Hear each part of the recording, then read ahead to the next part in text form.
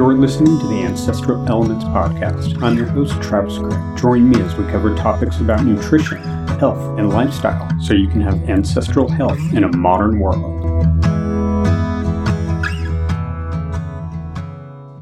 All right, and welcome back to the Ancestral Elements Podcast, episode 27, Supplements, the Good, the Bad, and the FDA. In this episode, we're going to dive into the supplement industry.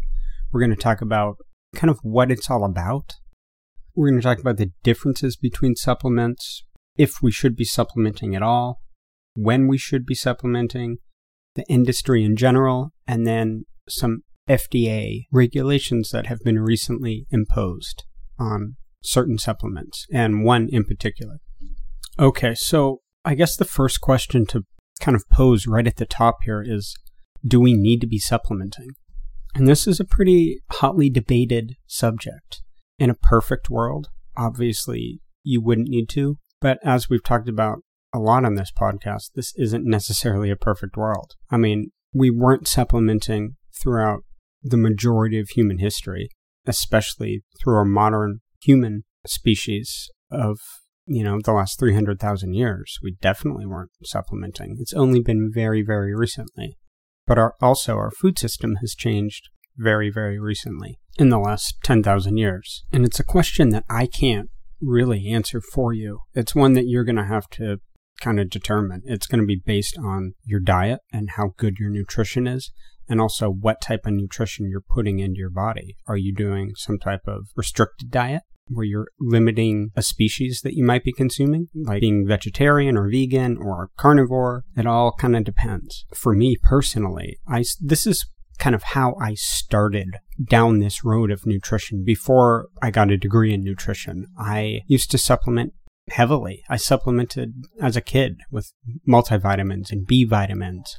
I would give myself vitamin B12 injections just because I was curious and I wanted to see if I could kind of optimize feeling good, which later on I'll let you know what I'm doing now, but I've drastically kind of altered that approach from what I was doing originally. So supplementing, really, what it means, obviously, is that you are supplementing some type of nutrient that you are lacking in your diet, right? At the most basic level, that's what supplement is intended for. Now, it's not necessarily used for that, but that is kind of the basic intent that people view it from. Now, there's two main categories when it comes to supplements. There are whole food supplements and synthetic supplements. So whole food supplements are exactly how they sound. They are derived from whole animal, whole plant, whole fungal, whole algae species. They essentially either are dried or flash frozen, something like that, and then either made into tablets or capsulated or ground to a powder, something that you can basically incorporate into your diet as if it was a food. Now, on the other hand, a synthesized or a synthetic supplement is something that is lab created, that basically didn't start off as a food. Maybe in rare cases, it gets reduced and synthesized way down. Something like conventional multivitamins are not based on any type of food. Those are full synthetic supplements. So your kind of men's one-a-day multivitamin, or your woman's one-a-day multivitamin, or a pregnancy multivitamin. Unless you're getting whole food-based forms of that, you are taking fully derived synthetic vitamins, which, again, is a huge, big debate on whether or not synthesized vitamins and supplements absorb that well into your cells and into your body. Because here's the thing, with whole foods, you're getting cofactors, you're getting enzymes, you're getting coenzymes that are already built into that food, right? So when you eat bell peppers or something, right, you are getting an onslaught of enzymatic reactions and cofactors that take the bulk of whatever food you're eating. In this case, let's say bell peppers. So there's vitamin C in there, there's zinc in there, there's phosphorus in there, there's sulfur in there, there's nitrogen, magnesium, calcium, right? All of those things have this kind of synergenic effect, and it absorbs a lot differently than if you were to take an isolated calcium supplement, for example. So the question on a lot of people's minds is, are these isolated compounds or these isolated vitamins, whatever they are, in a supplement, do they absorb well? And honestly, usually the answer is no. There's some exceptions, but typically they're not absorbed that well because they don't have enough cofactors and enzymes surrounding them to really get into the body and into the cells and into the blood. Like, we've talked about zinc before on this podcast, and how zinc taken alone, which is a fully synthetic vitamin, doesn't absorb that well. You need an ionophore, right? That helps drive it into the cell. The only reason you need an ionophore is because it was taken out after it got synthesized way down to make a tablet of quote-unquote zinc. If you eat products, whole food products that are high in zinc, then they will absolutely always contain an ionophore, and that's how it gets into the body. So you're almost deconstructing foods and then having to piece them back together as individual parts to get a whole food. It's kind of a weird way of doing it, and one that really doesn't work that well. Now, there are occasional exceptions. Something like vitamin C, ascorbic acid, a synthesized version of that is, since it's water soluble, is going to be driven into the cell pretty rapidly. B vitamins could be another kind of exception to that rule, but you could also easily get those in a natural form that have extra cofactors and a lot of times fat surrounding them, and they actually absorb better. So now they're encapsulating vitamin C in usually lecithin, soy lecithin, which is a fat. And what it does is it kind of increases the absorption rate and keeps it in the cell longer.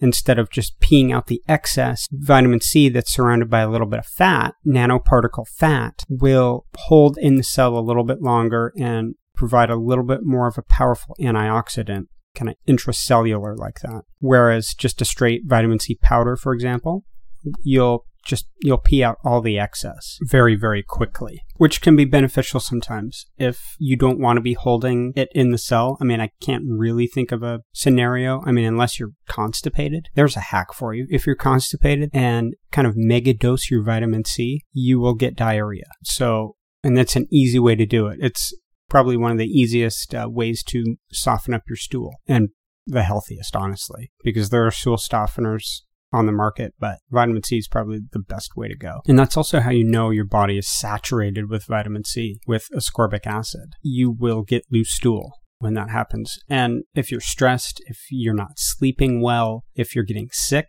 you would be surprised how much your body can handle, how much vitamin C milligrams that it can handle. I mean, there's been times in my life where I've gone up to 6-8 grams of ascorbic acid.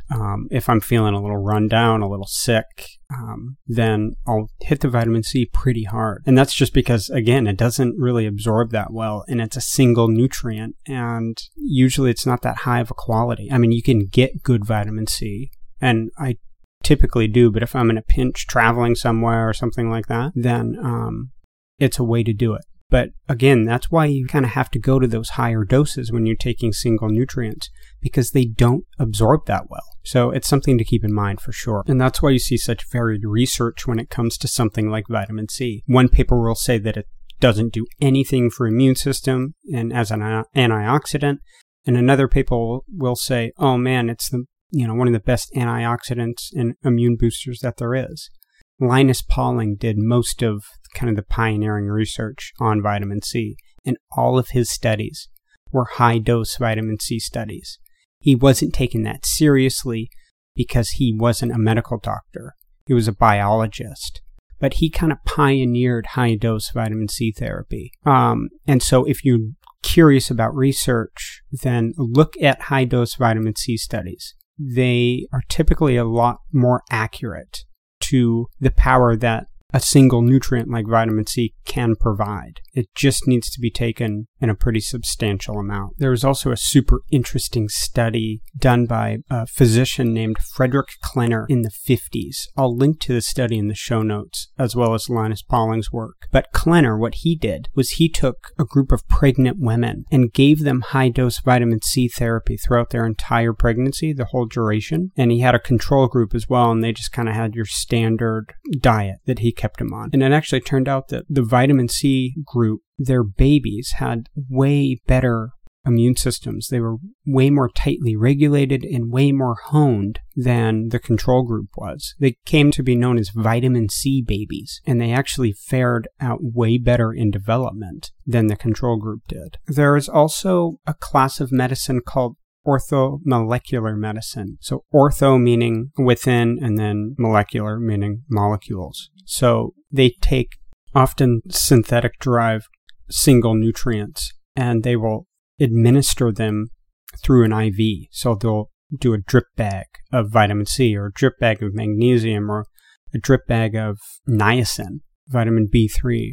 And what that does is getting it directly into the bloodstream can kind of circumvent all the liver processing and kidney processing that your body has to go through to get it into the blood. It's a direct shot in. And they do that for alternative cancer treatments. For a lot of athletes use niacin, IV niacin, for kind of energy production and muscle growth, things like that. It would burn like hell going into your body because niacin is a vasodilator. And if you've ever taken niacin that isn't flush free, you'll know what I'm talking about. You get bright red, you're itchy, things burn.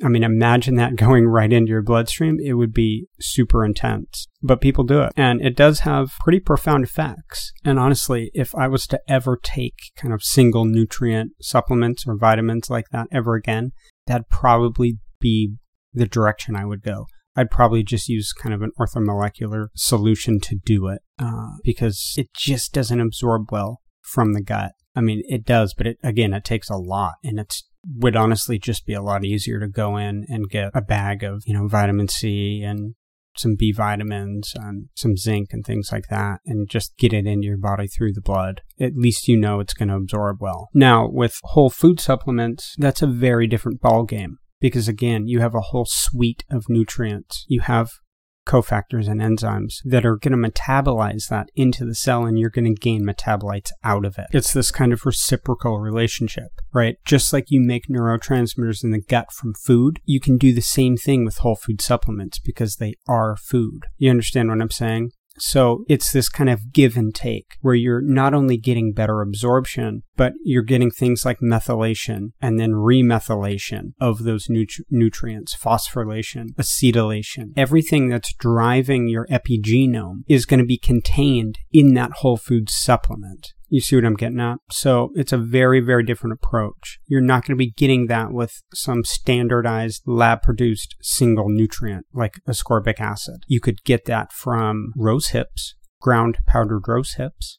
Absolutely. They contain fat. They contain everything like liposomal vitamin C should be. The rose hip contains that.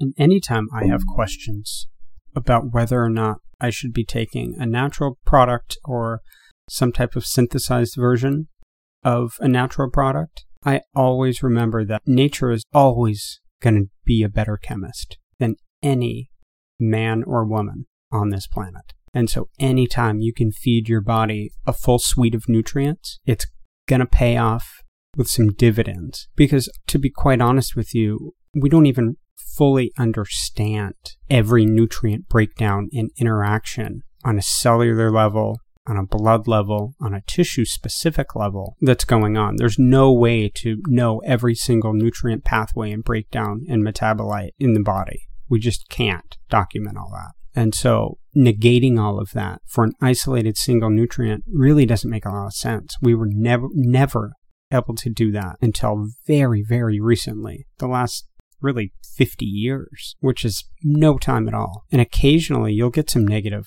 side effects from that. It's sometimes like taking drugs.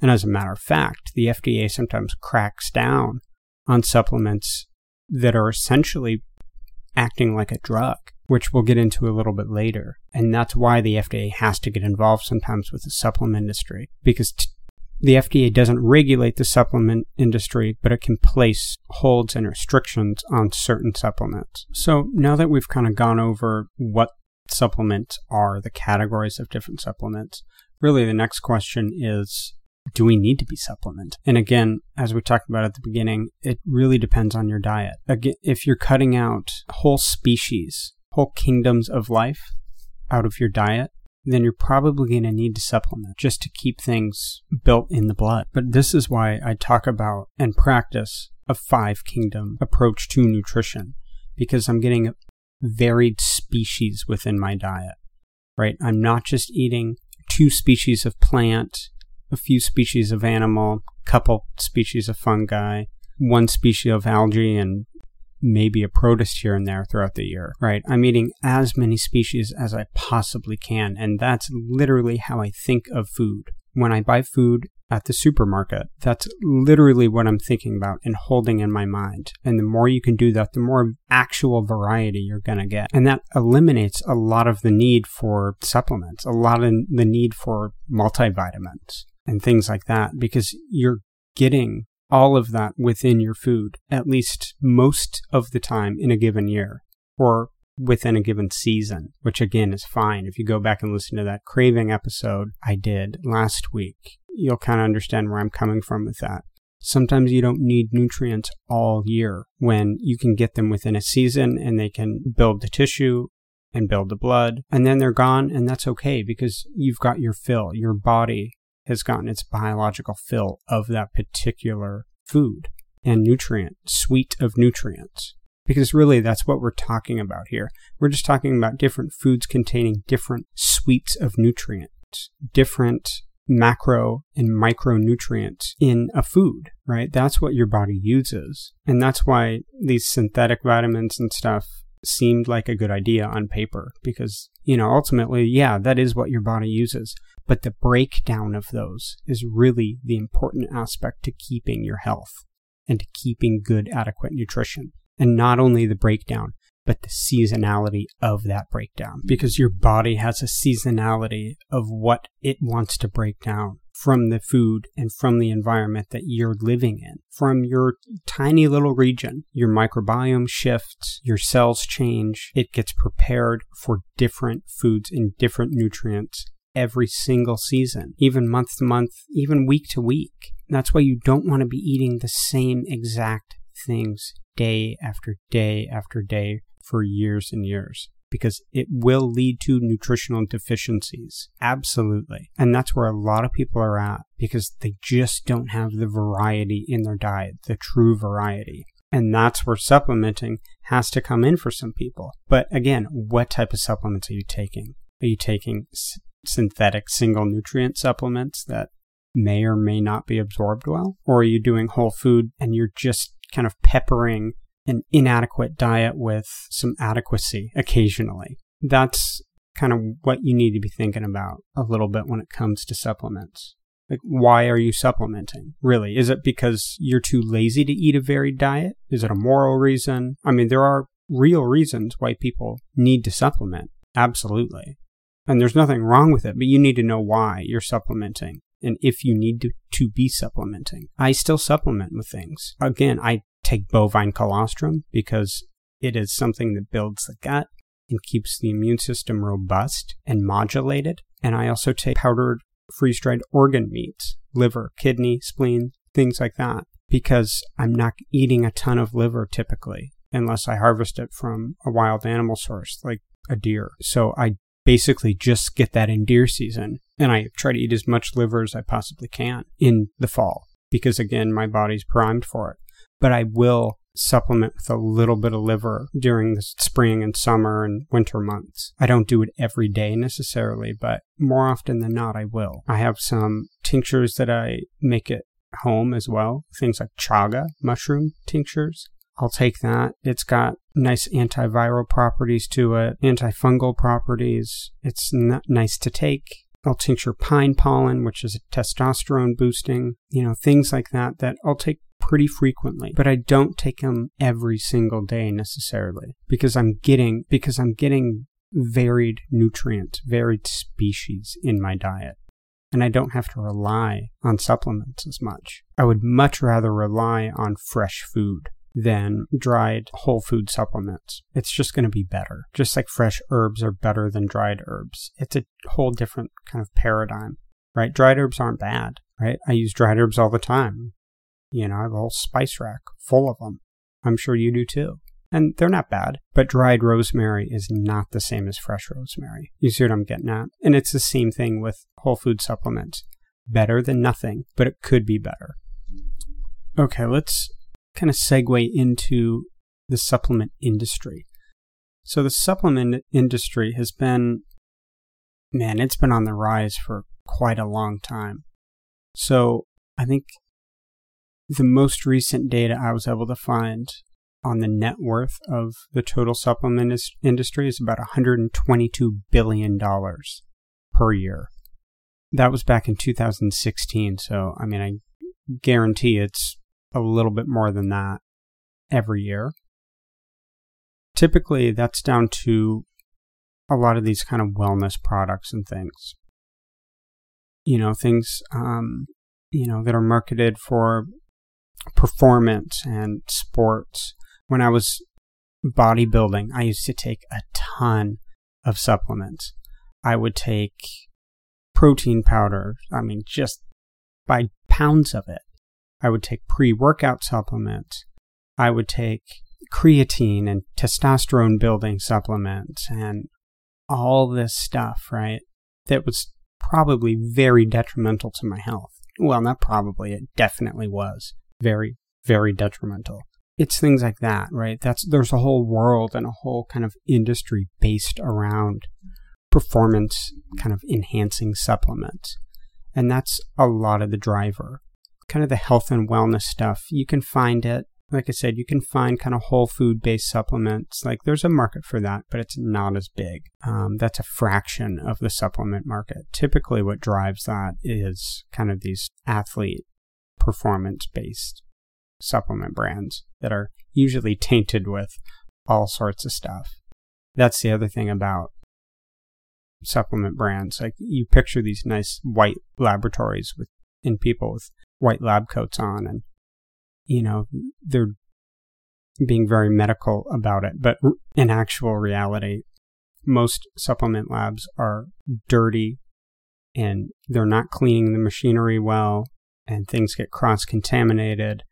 That's why a lot of pro athletes get popped for having performance-enhancing drugs when they're taking some type of, very benign supplement like a B vitamin.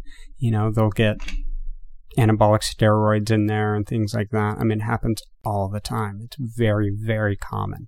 This is not a clean, well-managed industry. There's a lot of cowboying going on, if you know what I mean. And that's why the FDA sometimes has to get involved. It gets involved in good things from time to time. There are reasons to kind of keep things in check a bit. But it also can be a bit self-serving at times as well when it comes to certain supplements, certain kind of, again, single derivatives that have been used and marketed. Occasionally, it works so well that they will ban it and do patents on it. And that actually just happened with a nutrient called N-acetylcysteine, or NAC for short, NAC. Now, NAC is an antioxidant. It is a part of the glutathione kind of master antioxidant. And I'll go into kind of why maybe it was banned by the FDA, but it just got banned this last year. And coincidentally enough, it got banned right after COVID and right after there was a patent using N-acetylcysteine and cinnamon as a lung clearing agent. So there can be some things like that, some political maneuvering, so to speak, that gets supplements banned by the FDA. Okay, so this NAC supplement, N-acetylcysteine, it's a precursor of cysteine. And if that sounds familiar to you, cysteine is an amino acid. So homocysteine, which is a compound that controls inflammation and blood clotting factors inside the blood. Homocysteine remethylates, so methyl groups attach back to it, and it forms cysteine. Cysteine then converts into glutathione, which controls your cell redox. And we've talked a lot about cell redox in past episodes, but again, the way your cells redox is basically how they clean themselves out, how they recycle all these end metabolites that your body needs to break down and get rid of because your cells need to turn over. And glutathione is kind of the master antioxidant that does that. So cysteine gets through into glutathione by a process called transsulfurification, meaning basically there's a sulfur group. So anything that's rich in sulfur, green leafy vegetables, liver, anything like that, there's going to be sulfurification to it, meaning that the sulfur group basically breaks off and goes into methylation. This doesn't need to be too chemistry heavy, but you have a sulfur component to it, you have a methyl group component to it, and the way that they break down is going to metabolize differently into different pathways and into different nutrients and amino acids. So glutathione is made up of 3 amino acids. It's made up of glycine, cysteine, and glutamate, or glutamic acid would be another name for it. So when all 3 of these amino acids combine, they make this master antioxidant called glutathione. So NAC is basically just a derivative, a little different tweak in the amino acid cysteine, which if you're taking N-acetylcysteine, really what you're after the nutrient breakdown into glutathione. So people take N-acetylcysteine to increase their antioxidants in their body and increase the redox turnover for cells, specifically in the liver. So a lot of times you'll see NAC marketed for liver metabolism or liver enzymatic reactions. So anything of liver support, basically, is what that means. What NAC, interestingly enough, does is it acts as a lung clearant. It acts as kind of a decongestant of the lungs. So it became really popular with treating COPD, which is chronic obstructive pulmonary disease. So basically, if a lot of times smokers will get it, or firefighters that have had a lot of smoke inhalation and damage to the lungs, you'll basically damage the lungs to a point where they have a hard time kind of turning over and reproducing in a healthy cellular way. And it can basically damage the lung sacs. So the pulmonary sacs that allow you to get rid of the air after you inhale, those can get kind of blocked up. And so you can get shortness of breath and things like that. So this supplement was found to be really good at kind of decongesting the lungs. So getting the phlegm basically out of the lungs, up and out. And it's still used in a therapeutic setting. It's been used therapeutically like that for decades. And it actually was getting FDA pressure decades ago because it was such a powerful antioxidant. The FDA was concerned that so many supplement companies were using it, which, I mean, may or may not be true. The way that they use it in a hospital setting, in a clinical setting, is they typically use it with an IV, or they use a slightly different version of it that is a little bit more therapeutic. As far as an antioxidant, it's hard to know how good it actually is. Again, because really what you're after is the glutathione antioxidant. So the fact that they banned it, I mean, if you Google NAC right now, you'll see a lot of people kind of speaking out against the FDA banning NAC. I mean, the truth is it's been kind of on the FDA watch list for decades. I did find a patent that incorporated NAC and cinnamon, essential oil, basically. I mean, it's slightly different, but essentially that's what they were using as a potential COVID treatment, which is fascinating. So there's a lot of talk about whether NAC was pulled by the FDA because it was super effective at treating COVID symptoms. I guess that'll have to kind of wait to be seen. I mean, it's possible, but I mean, I can't really sit here and speculate on that too much. I mean, that's exactly what it would be. It would just be speculation. I don't really know. But if what you're after is the antioxidant and liver function, you could take all 3 amino acids that make up glutathione, and you could get essentially the same type of thing, because you're getting precursors to glutathione, which is what NAC is. It's just a single precursor, but you could be taking glutamic acid, glycine, and cysteine, and all of those would merge and form glutathione within your own body. You see what I mean? So if you're looking for NAC, just take all 3 of those. You can still get all 3 of those, or you could get a glutathione supplement if you'd like. But really, anytime you can take a precursor to where your body has to go through the enzymatic process to break it down, it's going to be that much more absorbable in your body. So I would start with just all 3 of those, and really you'll be getting the same benefit. You'll be getting actually more benefit taking those 3 in combination than you would with just a single NAC supplement. If you are looking for a lung decongestant, or what is sometimes called a mucosal dispersant, look to the herb Million. It's really good at clearing the lungs. It is native to Europe, to the UK, to Ireland more specifically.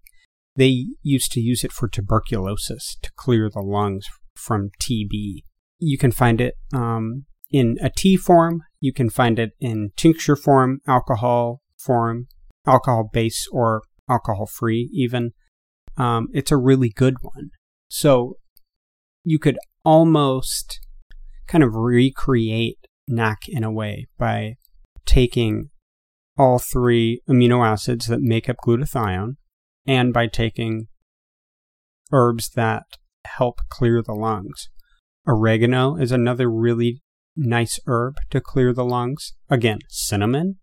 That's why it was in that patent to begin with, because it's going to vasodilate and help you clear the lungs. I mean, you could do a combination of mullein, cinnamon, and oregano, and I mean, you would definitely open up the lungs with a combination like that. I mean, so what I'm saying is that there are ways around the FDA banning especially a single supplement, because your body never just uses a single supplement. It's never a one and done thing. It can, again, cysteine can remethylate into homocysteine, and NAC can remethylate into cysteine. All it is a change of sulfur groups or acetyl groups. That's what N-acetylcysteine is. It's just an acetyl group that is on the end of that molecule. And that acetyl group can come off, and it can be a whole different substance in the body. So the fact that the FDA banned it, honestly, isn't that big of a deal, unless you were trying to do some type of treatment work with it or something. But as an individual, not a huge deal. There's other things you can do to get there on a chemical level. So, yeah, you just need to know basically the precursors or what it turns into. And then if there's alternatives to whatever function you're getting. But a lot of times, if you can stack things that help the function that you're looking for, it's actually going to end up being better. That's why a lot of supplements are formulated the way that they're formulated, because you need multiple things. You need multiple single nutrients mixing together in an alchemy to kind of get the desired effect. product, and it can be challenging to nail, but I mean, if you did some experimentation, you could do it. And for the record, you can actually still buy NAC. Amazon has banned the sale of it, but you can still find it. You can still find it at some big department stores. I think Walmart is carrying it still. So if it's a supplement that you want and are curious about, I mean, buy it now because the sale is going to be ended pretty soon. I imagine it's not going to hold very long. It might be banned for a couple of years and it'll probably be back, or they may pair it with something else. So, I mean, keep your eye out because there's always ways that it's going to end up back on the market. But again, you can recreate it too. So if that's what you're after, it's honestly not that big of a deal to make it kind of within your own body. You don't have to do anything. You just need to take basically 3 separate supplements to get the desired effect for it. So anyway, that's kind of the deal with NAC and the FDA. I mean, and there's plenty of things like that the FDA has done, and different types of governing bodies. You see that with athletics a bunch, where a new supplement will come out. College athletes, professional athletes will kind of flock to this new performance-enhancing thing to gain an edge. And then, the NCAA will have to crack down on it because, it gives an unfair advantage or it's tainted with something else. So you're going to see this. I mean, if you follow the supplement industry closely, which I do typically, I mean, since I'm doing nutrition work professionally, I mean, I need to be up on this stuff. And I mean, this stuff comes and goes all the time. I guess you can kind of call it a conspiracy theory if you want, but really this is just the reality, and this is the nature of an unregulated industry. Things get a bit squirrely sometimes and it gets cracked down on, and then eventually they pop back up again. So yeah, not the end of the world. If you understand the chemistry a little bit, you can get your body to make it for you. So, well, this is going to do it for this week. Thanks again for listening to another episode of the Ancestral Elements Podcast. As always, stay well, stay healthy, and I'll talk to you next week. Thank you for listening to the Ancestral Elements Podcast. If you like what you're hearing, please subscribe on iTunes or Spotify and leave me a rating and review. This will help people find the podcast so we can grow the audience. Thank you so much for listening. And if you want to talk to me personally, go to ancestralelements.com/community to get access to the forum. We go through each episode every week and talk about these concepts and ideas in greater detail, and you can connect with other listeners.